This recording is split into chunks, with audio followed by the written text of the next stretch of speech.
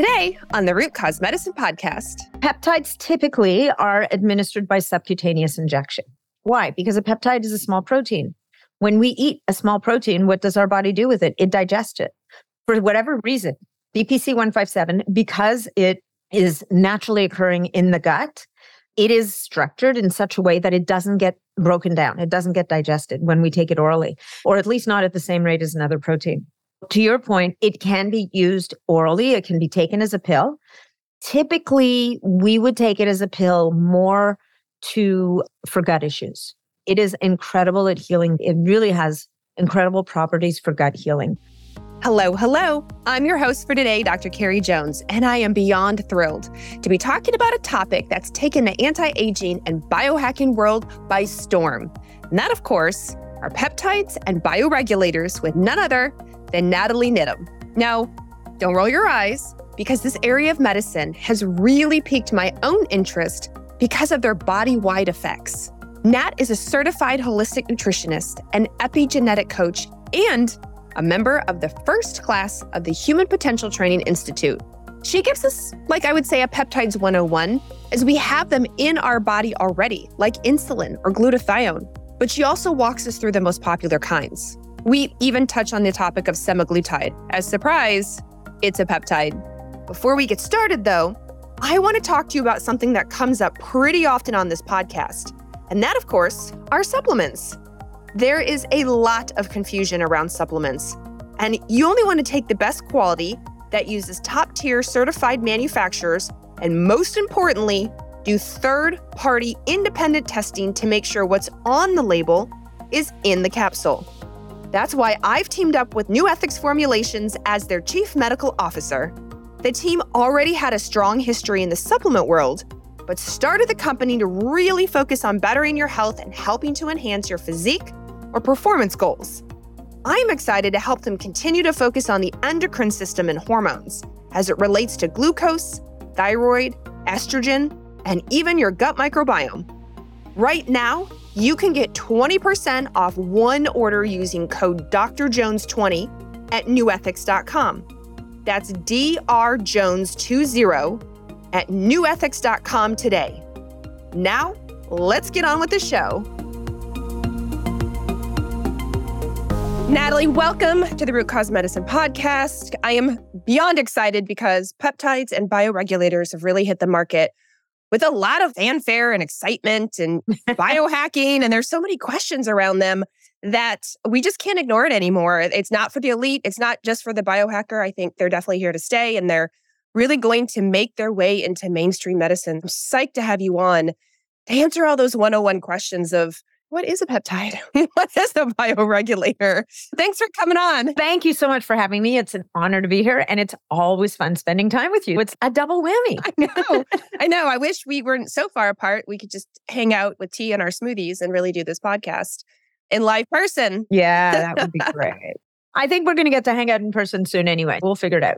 I think so too. Before we get started, I do want you to just give a little background on yourself. How did you even get into this in the first place? Yeah, it's a good question. Basically, I studied physiology way back in the day when I was in university, which is what us Canadians call college. But then I spent most of my adult life in a corporate job.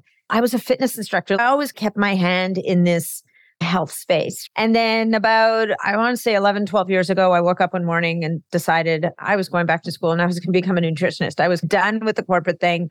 I'd been reading a lot about the paleo diet at the time and this biohacking thing that this guy, Dave Asprey, was talking about. And I think what happened was I was reading a book on the paleo diet and I'm going to my chiropractor. I'm like, did you hear about this and this and this? And then meanwhile, he's downloading the information to his other patients.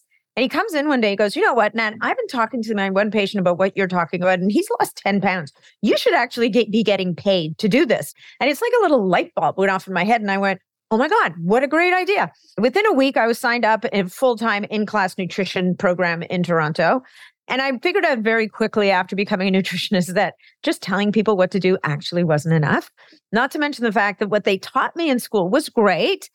And to their credit, they said to us, once you graduate from here is when the learning really begins, which was really such a smart thing, right? Because it's real life experience that's really going to teach you more and send you into the world of it's having that foundation of knowledge. About a year later, I was like, yeah, being a nutritionist is fine, but it's like I'm missing something. And that's when Dave Asprey decided to launch his Bulletproof Coach Training Program. And again, I'm not going to lie, I'm a bit of an impulsive person. I may or may not in 24 hours have hit buy and instantly said, oh my God, what have I done? I don't want to just learn about the bulletproof diet. It turns out it was a 10-month, super intense course, really on everything from the psychology of happiness to helping. It was a really good coaching program, which I really, at that time, is what I needed in my toolkit. And then I got interested in epigenetics and all this stuff. And then fast forward, I'm at a conference. I needed to take a load off because I don't know about you, but I go to conferences. I go to very few talks. I spend my entire time in the exhibit hall talking to all the exhibitors because that's where all the new stuff is. And I'm sitting down and this guy is talking and he's like, yeah, and I look really tanned, but I actually haven't sat in the sun. I just took a shot. And from the shot, I got a tan. And I was like, what's he talking about? I should clarify, everyone, a needle shot, not an alcohol shot. Yeah, no, exactly. Like a needle shot. And he caught my attention. And then he kept talking. And then he puts up a slide about this stuff called epitalon and how it lengthens telomeres. And some guy did a study on elderly people and they had better bone density and they lived longer and they didn't die like the people that didn't get the epitalon, and they had a better sense of well-being and their hormone balancing, their immune system was better. And I tapped the shoulder of the guy in front of me. I'm like, is this guy for real? He goes, oh, dude, this is the future. It turns out he was a compound pharmacy owner. That was my introduction to peptides. And I remember coming home, talking to my husband about it. And he's like, nah, the last thing you need is something new. Seriously, he says, you have this shiny object syndrome problem. This has to stop. You need to just focus on one thing. And I was like, okay, he's probably right. And I tried, but it was like a traction beam from Star Trek. I literally couldn't stay away. The next thing you know, I started a Facebook community. Then I found a course. And then I started listening to other people's podcasts. And then I thought, okay, how am I going to get other people who know more about peptides than me to talk to me about peptides? I'm like, all right, I'll start a podcast too. And next thing, I've got this podcast now that's almost 4 years old. Got a Facebook community that's almost 20,000 people. And I've just been buried in the world of peptides for the last 4 years. Which is amazing. And what's so funny is that the other day I was talking to my conventional doctor and I mentioned peptides and she goes, ooh, no, that's not, be very careful with those.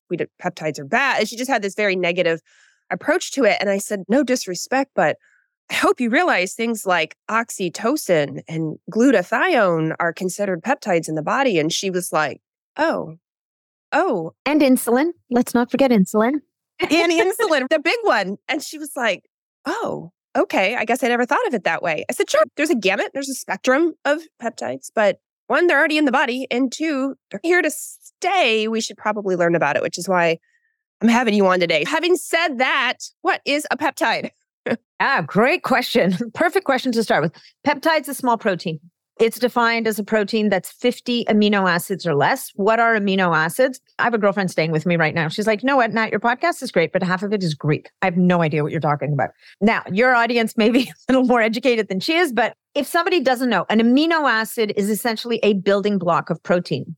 We had to break down our body. We would be like a mountain of amino acids. And then how those amino acids get arranged into proteins determines what action they perform in the body. A peptide is just a small amino acid. It's a chain of 50 amino acids or less. And peptides, which are proteins, it's all about how they're folded. It's how they're arranged, because then they will fit into a receptor to initiate a cascade. They will act like a hormone, whatever the case may be. They will initiate processes in the body. Which is amazing. I heard an analogy once, and I wish I could remember who said it, that amino acids are kind of like Legos. They're building blocks. Was that you?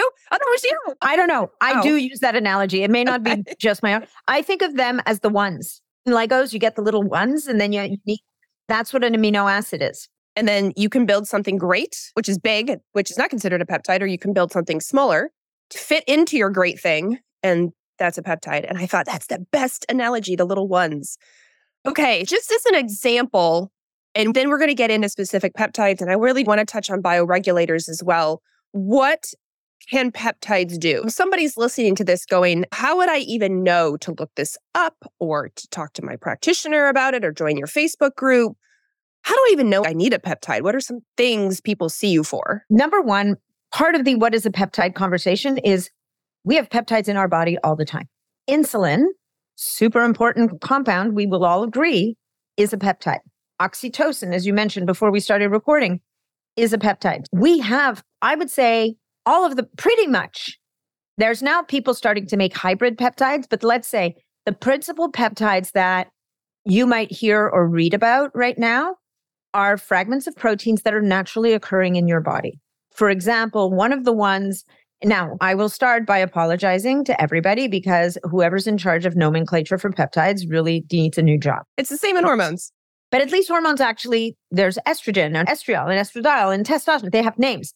Peptides, because they're considered research chemicals, which I think is an important thing to mention, for the most part, they are considered research chemicals because they just haven't gone through the kind of clinical trials and double-blind placebo studies on humans that we're accustomed to seeing drugs go through. But for example, BPC 157, which is body protective compound 157, is a peptide that is naturally occurring in the gastric juice in our own guts. And this peptide has been isolated. A lot of research was done on it in, I want to say Croatia. I think it was Croatia. There was a bunch of scientists over there that did a bunch of trials, and they even did research on people. The problem was they did their research on people before they did their research on the rats. They were never actually allowed to publish their research on people, which is, there's that whole ethics business, which is a thing.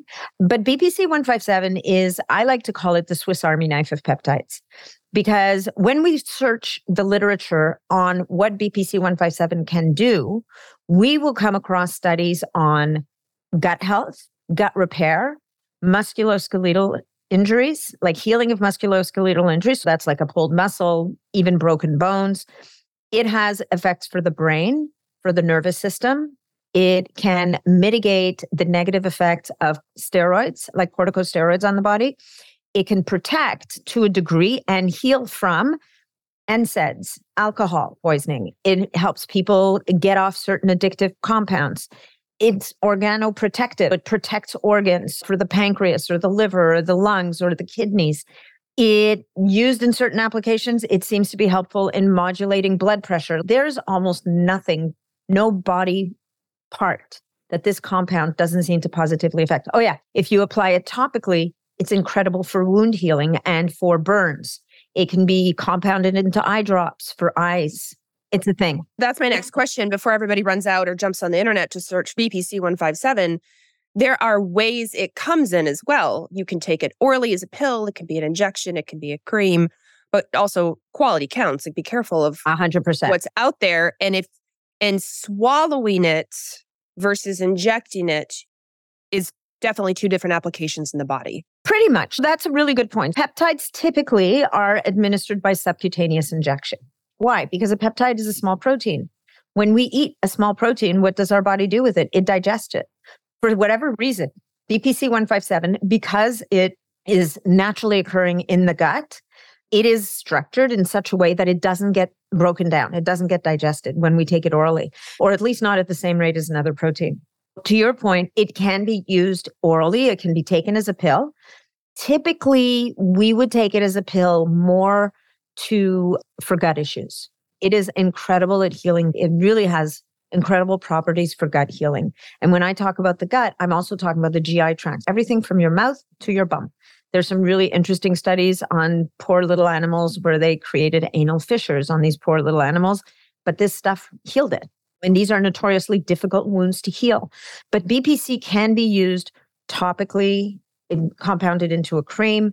I actually had the injectable and I had a small surgery and I wanted to help my wound heal. And I used a few different peptides, but BPC was one of them. And I would just drop little drops of it onto the wound. But it can also be used in eye drops and obviously by subcutaneous injection. I'm trying to think. It might even have intranasal applications as well, which is interesting because it's a fairly large compound, but it always has to do with the molecular weight. Typically, if it's under 400 Daltons, I know this is Greek again, I'm sorry. But if it's a certain size, let's say, it will be able to get across the mucous membranes and skin to a degree. But I wouldn't say that you can't apply BPC 157 to your hand and expect it to do much. Let's mention the one that you said earlier, the epitalon or epitalon, because I'm hearing that a lot also. And as someone who would also works very heavily in the world of hormones, that's a popular one. It comes up. That I'm seeing. 100%. And so epitalon is part of the family of something you mentioned earlier, which are bioregulator peptides. Bioregulator peptides are essentially a subset of peptides that are only now 2 to 4 amino acids long. That means we only have 2, 3, or 4 of the Lego ones arranged in a magical formation, because don't think these are linear. They're not. There's a whole 3D aspect to them. There's bonds, there's polarity, there's all kinds of things. But these teeny tiny little itty bitty peptides, highly technical terms, have the ability to cross the cellular membrane, to cross into the nucleus of the cell. And in the nucleus of the cell, pretty much every one of your cells has this heart. And inside this nucleus, there is your DNA, that genetic material. What epitalon and all the other bioregulators are able to do is bind to the DNA and get that DNA to produce proteins and basically flip genes on and off. We refer to bioregulator peptides really as epigenetic switches.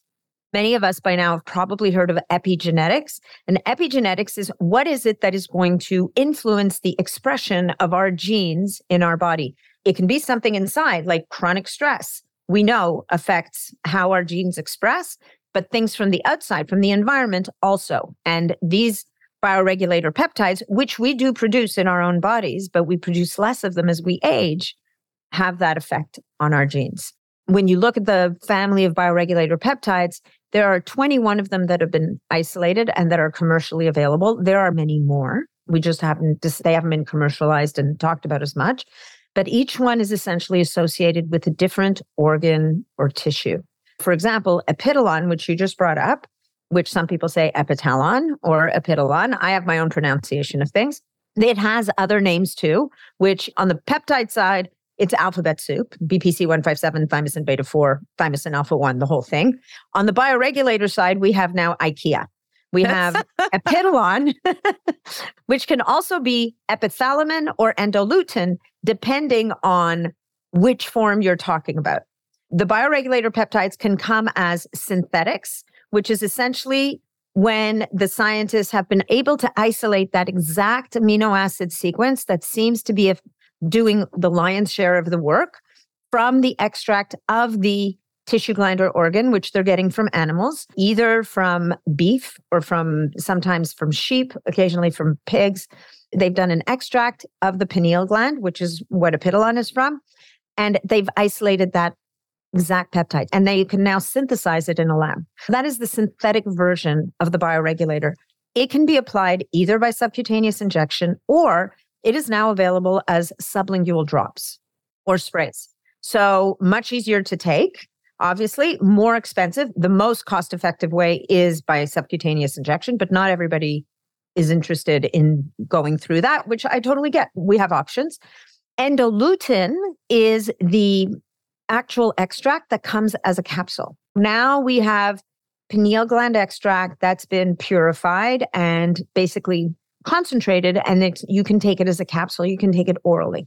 Epithalamin is the extract from the pineal gland. This is a form that is actually not readily available outside of Russia, really, because this is a preparation that is an actual extract from the gland that has been prepared for intramuscular injections. That's the universe of, and that's just one. And there's 21 of them. We could be here and have breakfast, lunch, and dinner together. We'd still be talking. To learn about peptides. I do want to ask, how are they different than glandulars? People have taken adrenoglandular, ovarian glandular, and I get this question also. I take adrenoglandular for my adrenals. How is it different? It's a great question. And I technically can't tell you how it's different, but I can tell you how they work differently. With for example, a thyroid glandular or an adrenal glandular, you're not typically going to give that to someone who's in a hyper state. You will use those for people who are in a hypo, underperforming thyroid, underperforming adrenals. With the bioregulator, you can give the adrenal or the thyroid bioregulator to either a hypo or hyperthyroid person or hypoadrenal person. And what the bioregulator works to do is to restore homeostasis. It brings back balance. So it's not going to push anyone into overdrive. I'm sure what it has to do is that purification process. They've excluded certain elements that you would find in the glandular. Makes sense. Yeah. At the same time, the oral bioregulators and epithalamin do contain cofactors that mean that these versions sometimes take a little longer to kick in, but the effects seem to last longer. Whereas the synthetic seems to take effect faster, but the effects don't seem to last quite as long. Okay. All right. Now let's go back to some of those peptides you mentioned, thymosin beta-4. Even the other day, a friend of mine pulled a muscle. They were suggested KPV. And I thought, I'm going to have Nat in the podcast and ask her these questions. What is KPV? Yeah. What is thymosin beta-4? KPV, it's interesting. I would say that for a pulled muscle, it wouldn't be my first choice. KPV is very good to manage inflammation. And it's very powerful for gut inflammation, but it seems to have effects systemically as well. It's a fragment, if you will. It's actually a 3 amino acid peptide. It's a tiny little peptide that is an extract of, remember at the beginning of the podcast, I talked about the guy who talked about how he was tanned, but he hadn't sat in the sun. Melanotan is an alpha MSH peptide.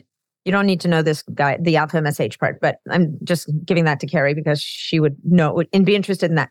But melanotan is a peptide that has the nickname of the Barbie doll peptide. Because weightlifters, bodybuilders, and really bodybuilders who are, if you think about it, the ultimate biohackers, these are people that have been manipulating their bodies in any which way they can forever. And these are people who've been using peptides in some way, shape, or form for a couple of decades.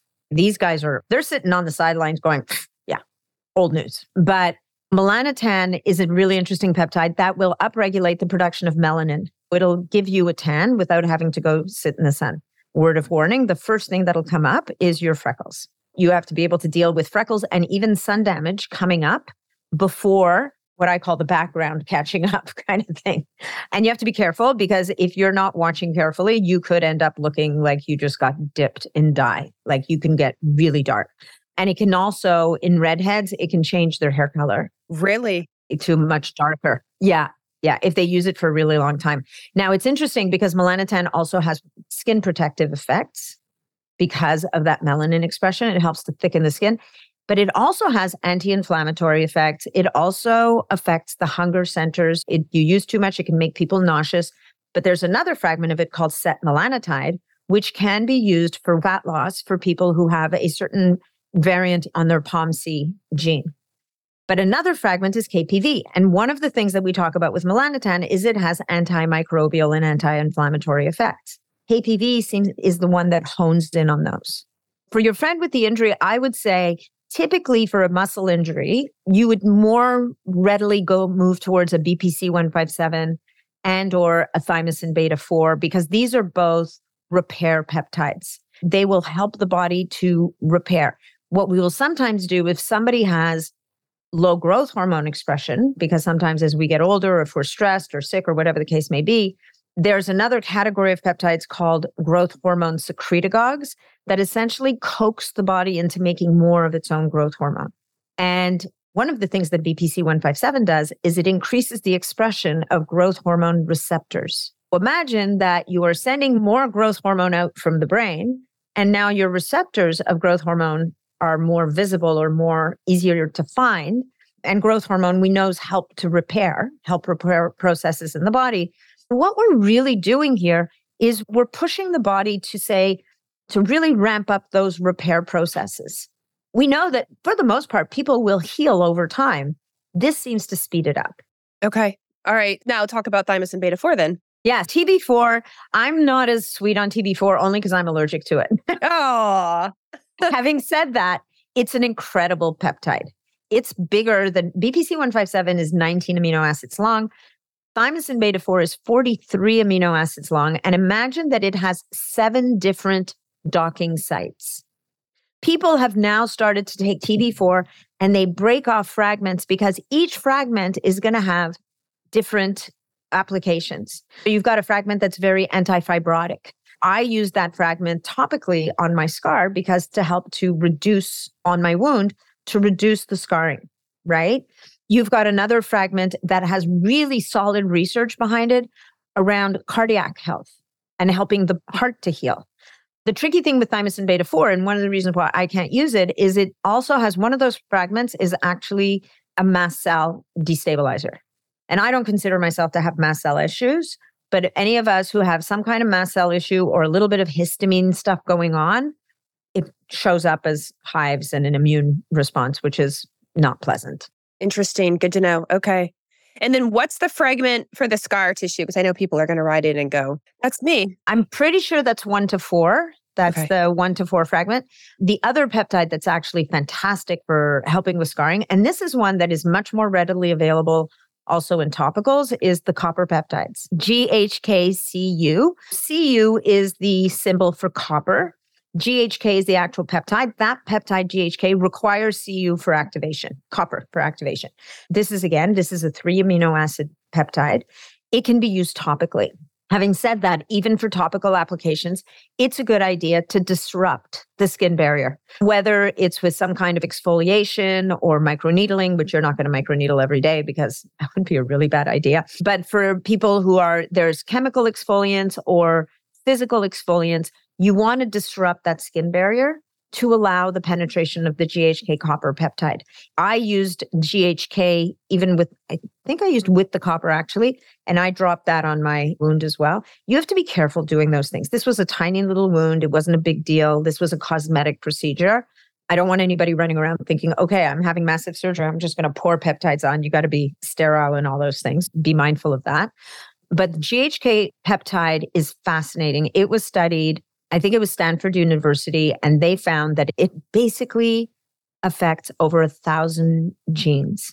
It flips on youth genes. It flips down old age genes. It is phenomenal. It is being studied 27 ways to Sunday. I have people in my community who will do subcutaneous injections of GHK.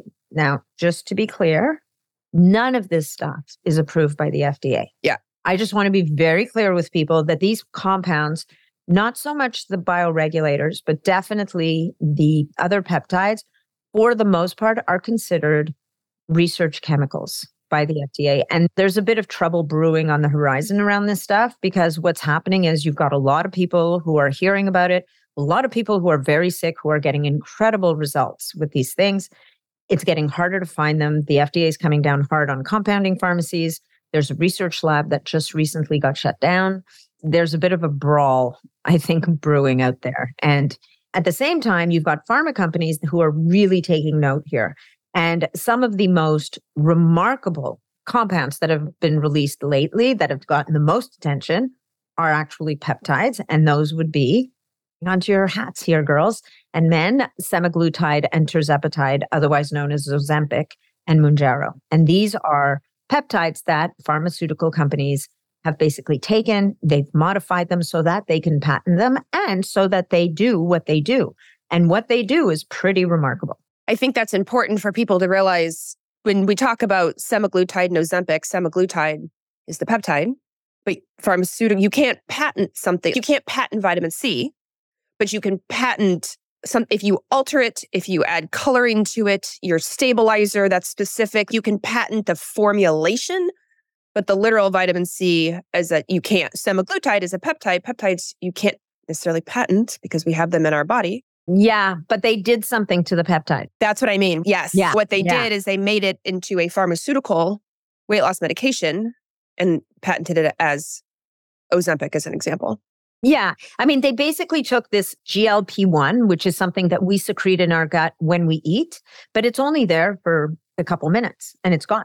What they said, but when the scientists were studying it, they were like, wow, this stuff does amazing things. It stimulates the pancreas to release insulin. It seems to have an effect on the brain around satiety.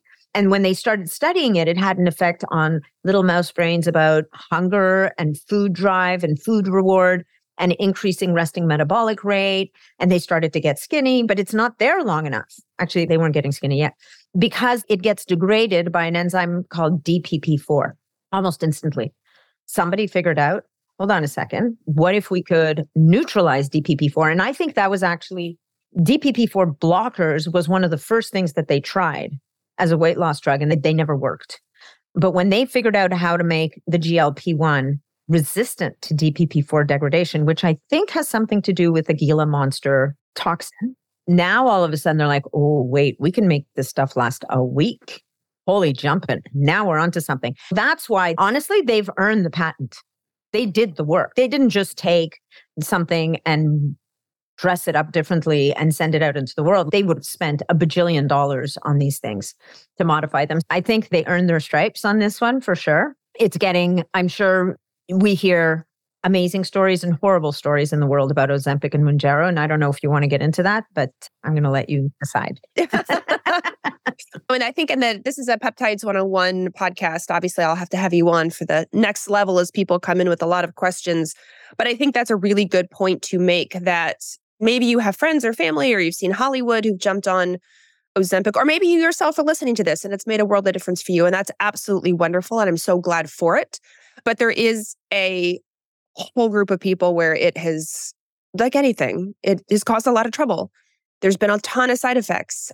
Nothing is a miracle. Drug, herb, nutrient, vitamin, nothing. There's pros and cons to everything. I think that's important to just point out. Yeah. And I think with these medications like Ozempic and Mounjaro, you're talking about a class of medications that essentially make it really easy not to eat. That's awesome, except for the part that food is somewhat necessary. Nutrients, micronutrients are necessary. I think one of the things that's happened that's really unfortunate is that it's become the go-to. It's become the easiest thing for a doctor to write a prescription for the right person and say, take this. It's going to regulate your blood sugar. It's going to help with your blood sugar, and you're going to lose weight. And it's amazing. Except that if that person doesn't get nutrition coaching, if that person doesn't get coached on, you got to exercise, because if you don't exercise, you're going to lose your muscle. And if you lose your muscle mass, guess what? Number one, you're going to be weak. Number two, it's going to be harder for your body to regulate your blood sugar, because we know that muscles is the best tool that we have to regulate blood sugar in the body. But number three, you're going to look like shit after a period of time. Because you know what? Skinny with no muscle doesn't look quite as good as having muscle and weighing a little bit more. Number four, we're seeing people get obsessed about the number on the scale. I'm like, pull out a tape measure. If you're exercising, eating protein, and losing weight, the number on the scale may not change that much, but your clothes will start to feel different. We all need to understand, to your point, there's no free lunch. You still have to do the work. We're going to have to take extra care for the pancreas, because the pancreas does seem to have to work a little harder. And we're starting to see people having issues with the pancreas. Maybe there's now some report of gastroparesis, which is a paralysis of the stomach. I'm not sure how much clarity there is on why that's happening and why it's happening in some people, but we need to pay attention, and we need to make sure that if people are going to use these compounds, they're also getting holistic support on the rest of their health, so that they're doing it properly. I have people who reach out to me and say, I'm so frustrated, I'm not losing enough weight. And I'm like, how much are you losing? I lost only 4 pounds last month. I'm like, you lost 1 pound a week. Your body needs time to adapt, to release weight, to rebuild tissue. You need to give your body time. Losing 20 pounds in a month is not going to be a good idea under any circumstances. We have to take a deep breath. We have to do our homework. We have to get good guidance and love your body. Yeah. I agree. I'm so glad you said, I think that's really well said. The short-term users of, let's say, Ozempic or semaglutide or something, even the long-term, it's more the short-term that I see where they stop. They have not gotten any holistic. Unfortunately, it was just handed to them as quick. You need to lose 20 pounds, let's say, max. And they went on it, lost their 20 pounds. They're thrilled, but didn't get any of the coaching. And let's say some people I know have food addiction issues. Nobody coached them through that. Nobody talked to them through that. And they've said to me, I gained all my weight back because I went off. My hunger came back. I was ravenous and I started eating again and started gaining weight. Or I agree with you. I feel holistic. The people who seem to have the most success get that holistic. Their doctor has them see a coach, somebody. Mm-hmm. They're working on muscle building, because we all know it. Muscle loss is one of the things that can happen with it if you let it. I love that you said that. Yeah. And it can with anybody who loses a lot of weight. Will lose muscle. You're going to lose some muscle. But if you work on your muscle, you're not going to lose a lot of it. And big muscles, unless you're a bodybuilder, are overrated anyways. But you need lean muscle mass. You need it for a whole bunch of reasons.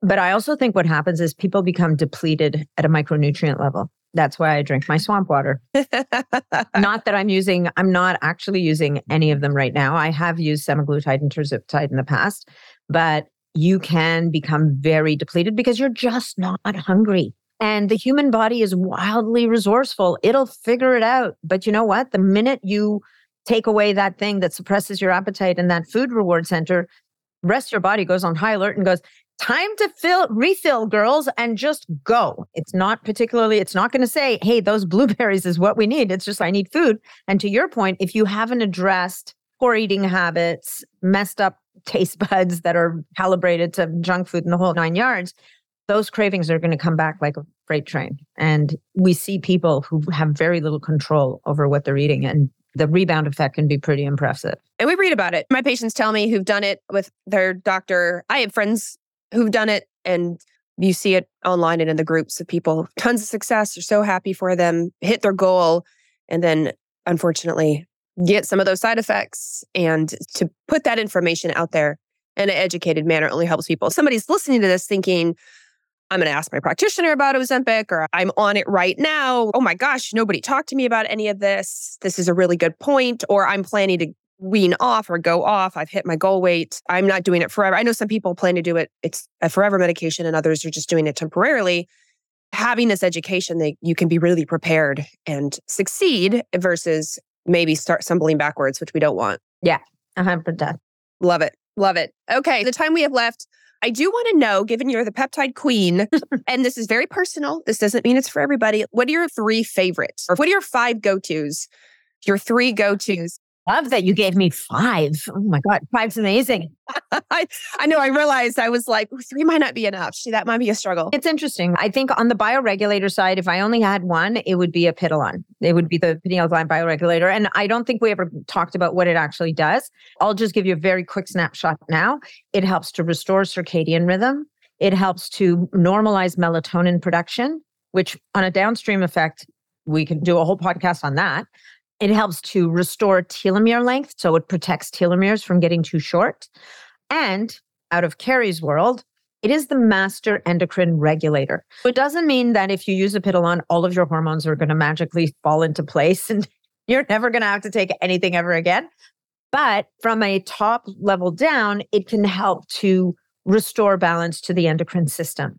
One thing to know about the bioregulators is very often we will use them in stacks. For example, a woman who is her cycling years and her cycle's kind of getting a little wonky.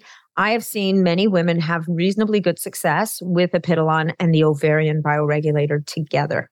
Sometimes if there's a lot of stress involved, we might add in the adrenal bioregulator, or if the thyroid's getting involved, we might use the thyroid bioregulators. It's sitting back and looking, what are the systems involved in what we're trying to accomplish? And how can we call on different bioregulators to help support the system? A Pidilon on the bioregulator side is my 100%. The next one would be the thymus bioregulator because it's all about immunity. If we can have a healthy immune system and a good circadian rhythm, we're in a good place. On the peptide side, I'd have to say that the Swiss Army knife of peptides, BPC 157, is my constant companion. I always have it with me. I don't always use it. I don't use any of them all the time. But BPC 157 would be the one you'd have to pry out of my... So we're going to try. And then the other one I would say is thymosin alpha 1, which is a peptide for the immune system. It is actually a drug, approved drug in 30 or 40 countries around the world. Unfortunately, in the US, it only has orphan drug status. It's only been approved for hepatitis B and C. The bad news is that it is very powerful. There are really interesting studies about it used with elderly people who are getting, and I don't want to get into a discussion about vaccines, but let's say somebody had a vaccine they wanted to get. The problem that elderly people have is they don't mount good enough immune response to the vaccine to get the benefit. Thymosin alpha 1 added as an adjuvant in that vaccine actually amps up their immune response and they get better protection from the vaccine. There were also some really interesting clinical trials done in hospitals over the last few years with a certain really ugly bug that was decimating people that showed that thymosin alpha 1 could save people's lives. It's really great for autoimmune conditions. It's a pretty powerful peptide. I'm hopeful that instead of continually trying to pull it off the shelves, what seems to be the program at the moment, that at some point people will come to their senses and start to think about making it more available through physicians to be able to avail themselves of. Because what I think is most incredible about all of these things we're talking about here, whether it's the peptides or the bioregulators, is these are compounds that help the body to do what the body does best. If you can give your body a stimulus to produce more of its own growth hormone instead of administering exogenous growth hormone, which is ultimately going to stymie your own growth hormone production, that would seem to be a little safer. Now, it's never going to produce the same strength of reaction as exogenous growth hormone, but that's because the exogenous growth hormone can basically override your own systems. If you're looking for super physiologic growth hormone levels, which I would argue are probably not a good idea, but if you are, those growth hormone secretagogues are not particularly going to do it for you. You're going to have to work with a doctor on growth hormone supplementation. And again, I'm going to repeat, these are not approved. You want to do your homework, do your due diligence. There are situations where you're never going to want to stimulate growth hormone. If somebody's dealing with any kind of cancer, adding more growth hormone into the mix artificially is the last thing you want to do.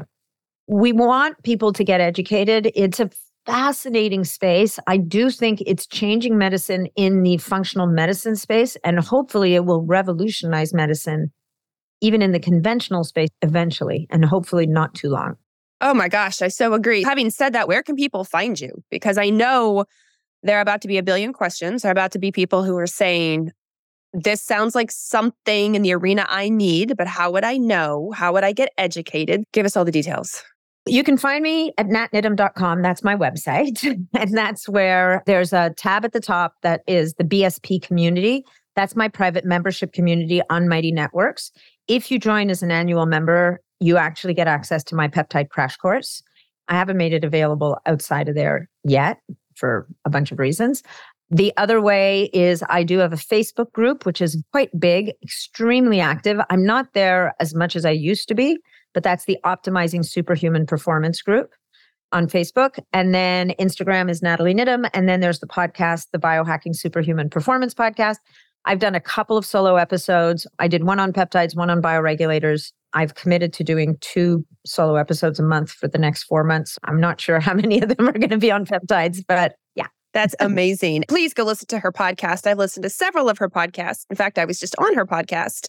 Yes. And she has amazing guests. And like I said, I listen often. I have learned a lot. And I'm so glad to have you on here on the Root Cause Medicine podcast, because I think people, again, we're just dipping our big toe into the area of peptides and bioregulators. Just as you said, it is really growing in our field. I hope it really crosses over more into conventional medicine. I hope the science, I should say the research, really starts to grow. I hope best intentions, the FDA thinks positively. Thank you again a million times over for being on and teaching us all this today. We will link everything you said in the show notes. I just appreciate it. You're a joy to talk to, and we'll have you on again for a part 2. Thank you so much, Carrie. I so enjoy speaking with you, and thank you for having me. This has been great. Oh my goodness. Thank you so much for listening to today's episode. I have one quick favor to ask before you go. If you loved today's conversation, would you mind leaving us a review on whatever podcast platform you're listening on right now? My whole goal is education. So positive reviews are actually the #1 thing that help new people discover the show. You're amazing. I so appreciate it. And I'll catch you on the next episode.